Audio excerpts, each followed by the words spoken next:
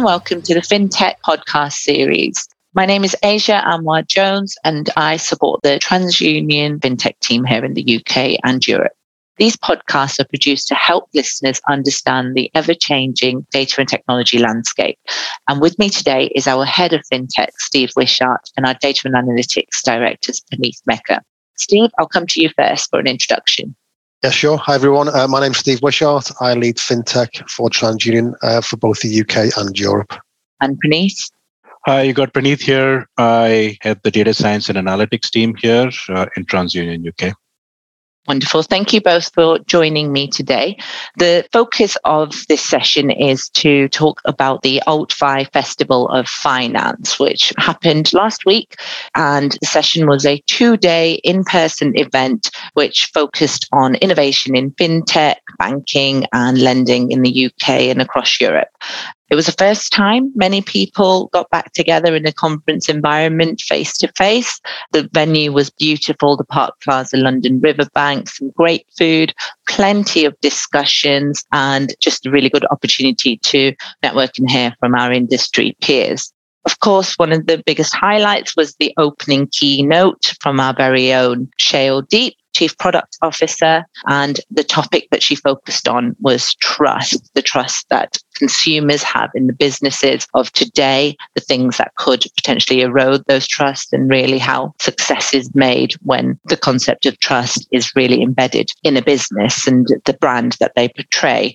Steve, from your perspective, what were the more detailed takeaways from Shail's keynote? Yeah, sure. I guess firstly, just to echo what you said at the top of the podcast, it was really enjoyable to meet everyone again and reconnect with a lot of our contacts and clients and partners in the industry. That was super exciting to do that. I think the event itself was really thought-provoking. It was very much forward-facing, what the future holds for the market. Lots of talk around innovation and disruptors. That was really exciting and interesting to watch over the course of the 2 days. Just jumping back to Shail's keynote speech, I think there was some really interesting insights that come out of that, particularly from the consumer credit white paper that we recently published from TransUnion.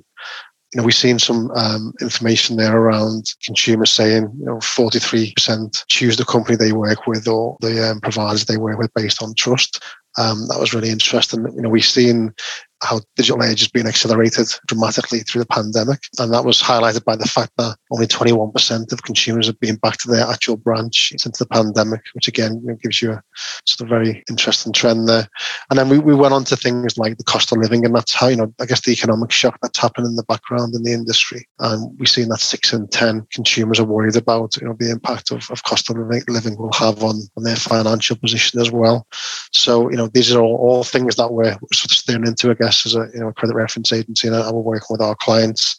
The other key themes that came across the other days, I guess, in the conference was open banking was discussed a lot over a number of the sessions. How that's becoming very much core to a lot of people's strategy, I guess. And also it's being considered from a mainstream perspective as well by consumers. And the adoption rate of that is growing significantly year on year.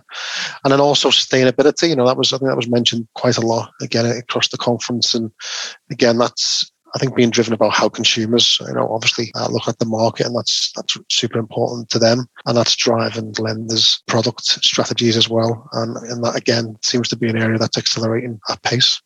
I completely agree, and I think just coming back to the point around the trust keynote, think about sustainability, and even Shail touched on it on the day, that consumers buy into businesses when they represent the key values that they want to see and that they believe in, and sustainability is certainly one of those. You've just touched on there around buy now, pay later, open banking, and they were buzzwords of the day alongside crypto as well. In particular, there were a couple of panels that looked at buy now, pay later and the evolution of what's happening within that sector. What themes emerged and what were interesting talking points that you're keen to follow up or learn about from the sessions? Yeah, we were lucky enough to be on a panel. I personally was on a panel too. So I think the way the industry is talking about BNPL version 1.0 and the movement towards BNPL version 2.0. So when they talk about 1.0, it's more about, the checkout experience and there being an option there to spread the payment over a period of time. And then the 2.0 was more about, the consumer having the flexibility to go and use a buy now, pay later product, I guess, in the open market without being tied to particular merchants, and that journey really. And some BNPL players have made that journey. Some have landed straight on BNPL sort of version 2.0 as well. So that was quite interesting in terms of, how that's developed in the market. We've obviously got our own involvement in the market as well, and we've been shaping the reporting framework as well with industry bodies, with lenders, with the regulators to make sure that, again, the consumer's at the heart of everything really in terms of how that's designed and it to support the consumer. So that's pivotal in that respect. And there was a lot of different opinions there. And these sort of the panel was being asked about what bad press BNPL might be getting. And I think we were all very aligned in the fact that BNPL is a good product. It comes back to responsible lending, essentially, and making sure that, you are protecting the consumer and making sure the data is visible as well. So there's no blind spots in the industry. And it's more about the fact that the regulatory landscape needs resetting to support that product rather than it being, any sort of question marks against the product. So I think that was pretty broadly accepted across the panels when we were having those conversations. And again, it came back to the consumer, having choice, making sure their data was reported accurately, it was proportionate, and, and really helping and drive sort of the path towards financial inclusion as well. So, there's a lot of people who are using BNPL products that are not visible, I guess, from a credit bureau perspective or a credit report perspective. So you've got maybe 500,000 consumers who will become visible when this data is available in the market. And that's brilliant because people who are, performing well with these products, paying on time and showing that responsible behavior can be rewarded for it. And there'll come a time when their score will improve based on that behavior as well. So I think that was a message that landed well with the audience. And again, it was all about if we keep the consumer at the heart of all of these things that we're trying to do, whether it's credit reference agencies, lenders or regulators, then hopefully that leads to a positive outcome. Brilliant. Yeah, some really interesting points that you've hit on there. And BNPL is really shaking up the market. The growth that it saw over the pandemic has really been stratospheric for that particular sector. And Praneeth, you were unable to escape the topic of BNPL either, just like the rest of us. And so you were on a session with Klarna on Innovation Labs, a service that we offer. How did that session go? Can you give us a flavour of what you talked about? I noticed it was a particularly popular session, and they had to close the doors and stop letting people in at one point. No, it was a really good session, Asia. In fact, I think we had slotted only half an hour for the session, but it went on for close to 45 minutes, and it was a really engaging set of discussions about how innovation labs can really help solve problems. And very close to the BNPL topic, we had Sam Scales from Klarna, who actually presented along with me and Gareth, and we were really talking about how TransUnion essentially has invested a lot in data science, especially in people, in bringing in new sets of data, using various processes and technologies to be able to get the best of insights that can derive the right actions out of the work that we do. And that was really the essence of Innovation Labs. As a service, we've been able to provide quite interesting problems that we've been able to solve for clients. And having Klarna there in the room and talk about the first innovation lab that we actually did with them was very insightful because it opened up the opportunities of how we could collaborate with buy now, pay later providers and actually define the entire guidance of how data needs to be submitted into the bureau. It was a problem that existed for a long time, close to about 18 months. There was a lot of discussions happening within regulatory bodies, within the buy now, pay later industry as well about how this data needs to be coming into the bureau. And actually the Innovation Lab, where data scientists from TransUnion collaborated with data scientists from Klarna, we did almost like a hackathon to identify what would be the best way. And we defined a new approach of how this data needs to come into the bureau, which would have minimal impact on the consumer scores, but would have the best impact in terms of the outcome of how this data is going to be represented into the bureau was a perfect outcome. And in fact, that is now defined as guidance, which is going to be provided to all the BNPL furnishers. And that's how data is going to come into the bureau. So it was quite path defining. And in fact, having Sam talk about how the engagement went, how we actually went through the innovation lab was very interesting. We also showcased some more examples of how we've been working with various other parts of the industries as well, because it's really the combination of the best data and the people of how to use the data that we were able to bring out the best of solutions. So it's a very interesting workshop. I didn't expect that we would go on for so long. We had some really interesting discussions post the workshop as well. So it was really good to interact with the folks at the festival. Brilliant. Great to learn a bit more about the Innovation Labs. Your team were the pioneers of bringing that buy now, pay later data into the credit reference data that we have, and leading the way for all bureaus. So thank you for that, Praneeth. In terms of some of the other topics that were covered on the day, Steve, one of the areas that was looked at was the rise of challenger banks and taking on the traditional incumbent banks. From your perspective, what do you think is driving the demand for consumers moving away from traditional banking? I mean, I think choice obviously is important. But I also think the slick service that consumers want. So I guess there's a generational piece there. If you think about Gen Z and millennials, and they want that sort of perfect CX really, and the app and this sort of functionality and being able to take control is massively important to them. So another theme that came through for me in the event was how a lot of the sort of industry players are trying to have a much more customer or consumer orientated agenda behind their strategy, but the products they take to market, the customer experience that they deliver. So putting that control in the hands of a consumer is important, and they seem to be leading the way in that.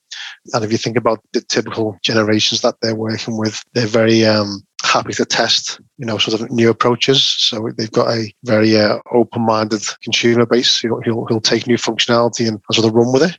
And that just allows them to drive the pace of their own innovation, I think. So I think that's why, we're seeing a shift away from maybe the more traditional lenders. But then, to be fair to the traditional players as well, they're clearly responding to that. They're investing heavily in their own apps and their own customer experience. And I think there's lots of reports out there that talk to the fact that they're catching up. So I think there's, that arms race continues. And I think the more traditional players are gaining ground. And, we've seen also, launches of BNPL products from challenger banks and from traditional banks too, actually. So they're almost validating the place of that product in the market. And they see it as complementary to what they're already doing. So, yeah, I guess that's how I'd see it. Brilliant. Thanks, Steve. Praneeth, I know this is a topic that we're actually looking at in an upcoming podcast around what open banking is and where we see it going.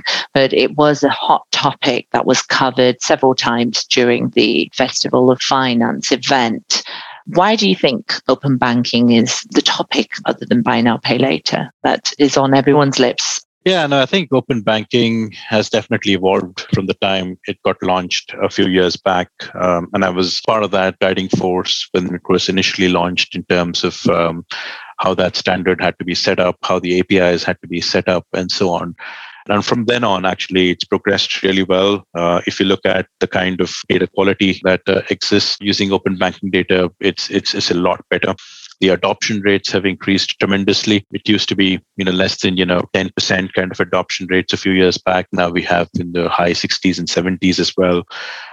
Consumers are willing to share their information, especially when they know what it's going to be used for, and especially when some of the data that they're willing to share is they can trust the providers who are actually using that information. It's it's becoming quite popular. And if you look at the kind of use cases that are now being looked at for how open banking data is adding value, it's growing quite a bit. It's just not in the lending space. It's also in the payment space, but in the lending space, essentially where earlier it would take quite a lot of time for customers to share some of their credentials, like bank statements, salary slips, etc. It's proving that it can be much faster, quicker through open banking. And in fact, it's not just used for underwriting purposes. We're starting to see clients use it for budget planning, human expenditure assessments, even at the collections journeys, at many other points, and internally within data science analytics as well. we're able to combine some of the open banking transaction data along with credit bureau data and come up with even more compelling solutions that allows players to make much better decisions, especially at the point of originations. So I think open banking has definitely come a long way, and adoption is increasing. There's a lot of trust built into the system now. Consumers are starting to see open banking journeys and solutions available at different interaction points across payments and lending. So I think it's definitely here to stay. And that was, I guess, what was debated quite a bit at the festival. And UK is still playing a massive role in this. UK is still the leader in open banking. In fact, a lot of other markets are now looking at UK of how they've made this whole ecosystem available within EU now and other markets. So I think we're definitely making a lot of progress in this space. Brilliant. I look forward to catching up with you on our Open Banking podcast to talk about that in more detail. Steve, the other topic that came up quite a few times was crypto. From your perspective, why is everybody talking about crypto? I think the growth is clearly one thing that's grabbing people's attention, and the opportunity to make money or make returns on investments. I think also from a regulatory perspective, there's been recent workshops from the regulator on crypto. Clearly, I think with the regulator looking to bring in a framework, then it's taken a lot more serious, the sector, and it has that chance of becoming more mainstream. I would still suggest now it's not mainstream at the moment, and you can see it coming into some products in the market. But I think that's why it was of interest. Clearly, it's still volatile. In that respect, the funding in crypto is huge. We can see that how many funding rounds are happening and how much funding is going into that industry and when it's going in as well. So we know it's happening, the funding is happening earlier on in the organization's life cycle. So there's a lot of confidence in the market as it develops. So I think that's, I guess why there's a lot of interest in that. And it's very, very fast moving, as we all know, sort of week to week. But I think what'll be really interesting is how the regulator comes and helps shape a framework around that. And that will really sort out, I guess, the crypto players that will stay for the long course, really. It'll be interesting to see what the regulator does, what the government does, and watch this space on crypto. So overall, there was a really great atmosphere and energy in the room. I suppose coming to both of you, what do you think this has in store for alternative finance and fintech for the remainder of 2022? What's going to be the hot topics? And I know we've talked about some of the key ones already, but is there anything else that you can think of that is going to play a part in shaping what happens in financial services and fintech, especially over the rest of the year? Steve, coming to you first. Yeah, I guess you'd still take notice of these sort of economic shocks that are going on in the market. So, cost of living is one we're all fully aware of. What's happening in Ukraine is clearly having an impact as well on the economy. But I think despite those things, there's still a huge amount of innovation. I think the lines are starting to blur, between certain players. So, the banks are offering new products, whether it be challenger banks or traditional banks. The NPL players are offering new products, whether it be credit cards or other things. So I think the lines are starting to blur in the market, which means it's driving more competition. I think it's driving more innovation for consumers as well. And as I mentioned before, the funding isn't slowing down. So whilst there's these, a challenging sort of economic backdrop, if you like, in terms of the forward-facing confidence and investment in the market, I don't expect that pace to slow down. And I guess when we get back together next year at the next AltFi conference, we'll see how far it's come. And Puneet, from your perspective? Yeah, just to echo, I think Steve's point, especially around cost of living and some of the economic factors that are playing into people's minds and also corporations' minds about how they need to change their tactics, I think is quite relevant. There were some discussions around that, and that I'm sure will be a topic that will be discussed. But, it was good to see some discussions, especially within the workshop and in the festival, about how alternate lenders and finance system can cope up with that and still come out on the top because of the innovative ways in which they could be looking at behaviors, trends, data, and be able to really build solutions that can get folks out of this kind of a crisis situation. So really good to have some good debates and also good to see some folks really face to face, and hopefully we continue to see similar kind of engagements in the future. Wonderful. Thank you both for joining me today. Hopefully our listeners feel like they got a real sense of the topics of discussion across the 2 days at the conference, and perhaps even felt like they were there themselves. If anybody is interested in learning more about the insights that we've talked through today, especially the stats around the trust keynote speech, please visit transunion.co.uk, where you will find our consumer credit report for 2022, which was recently published.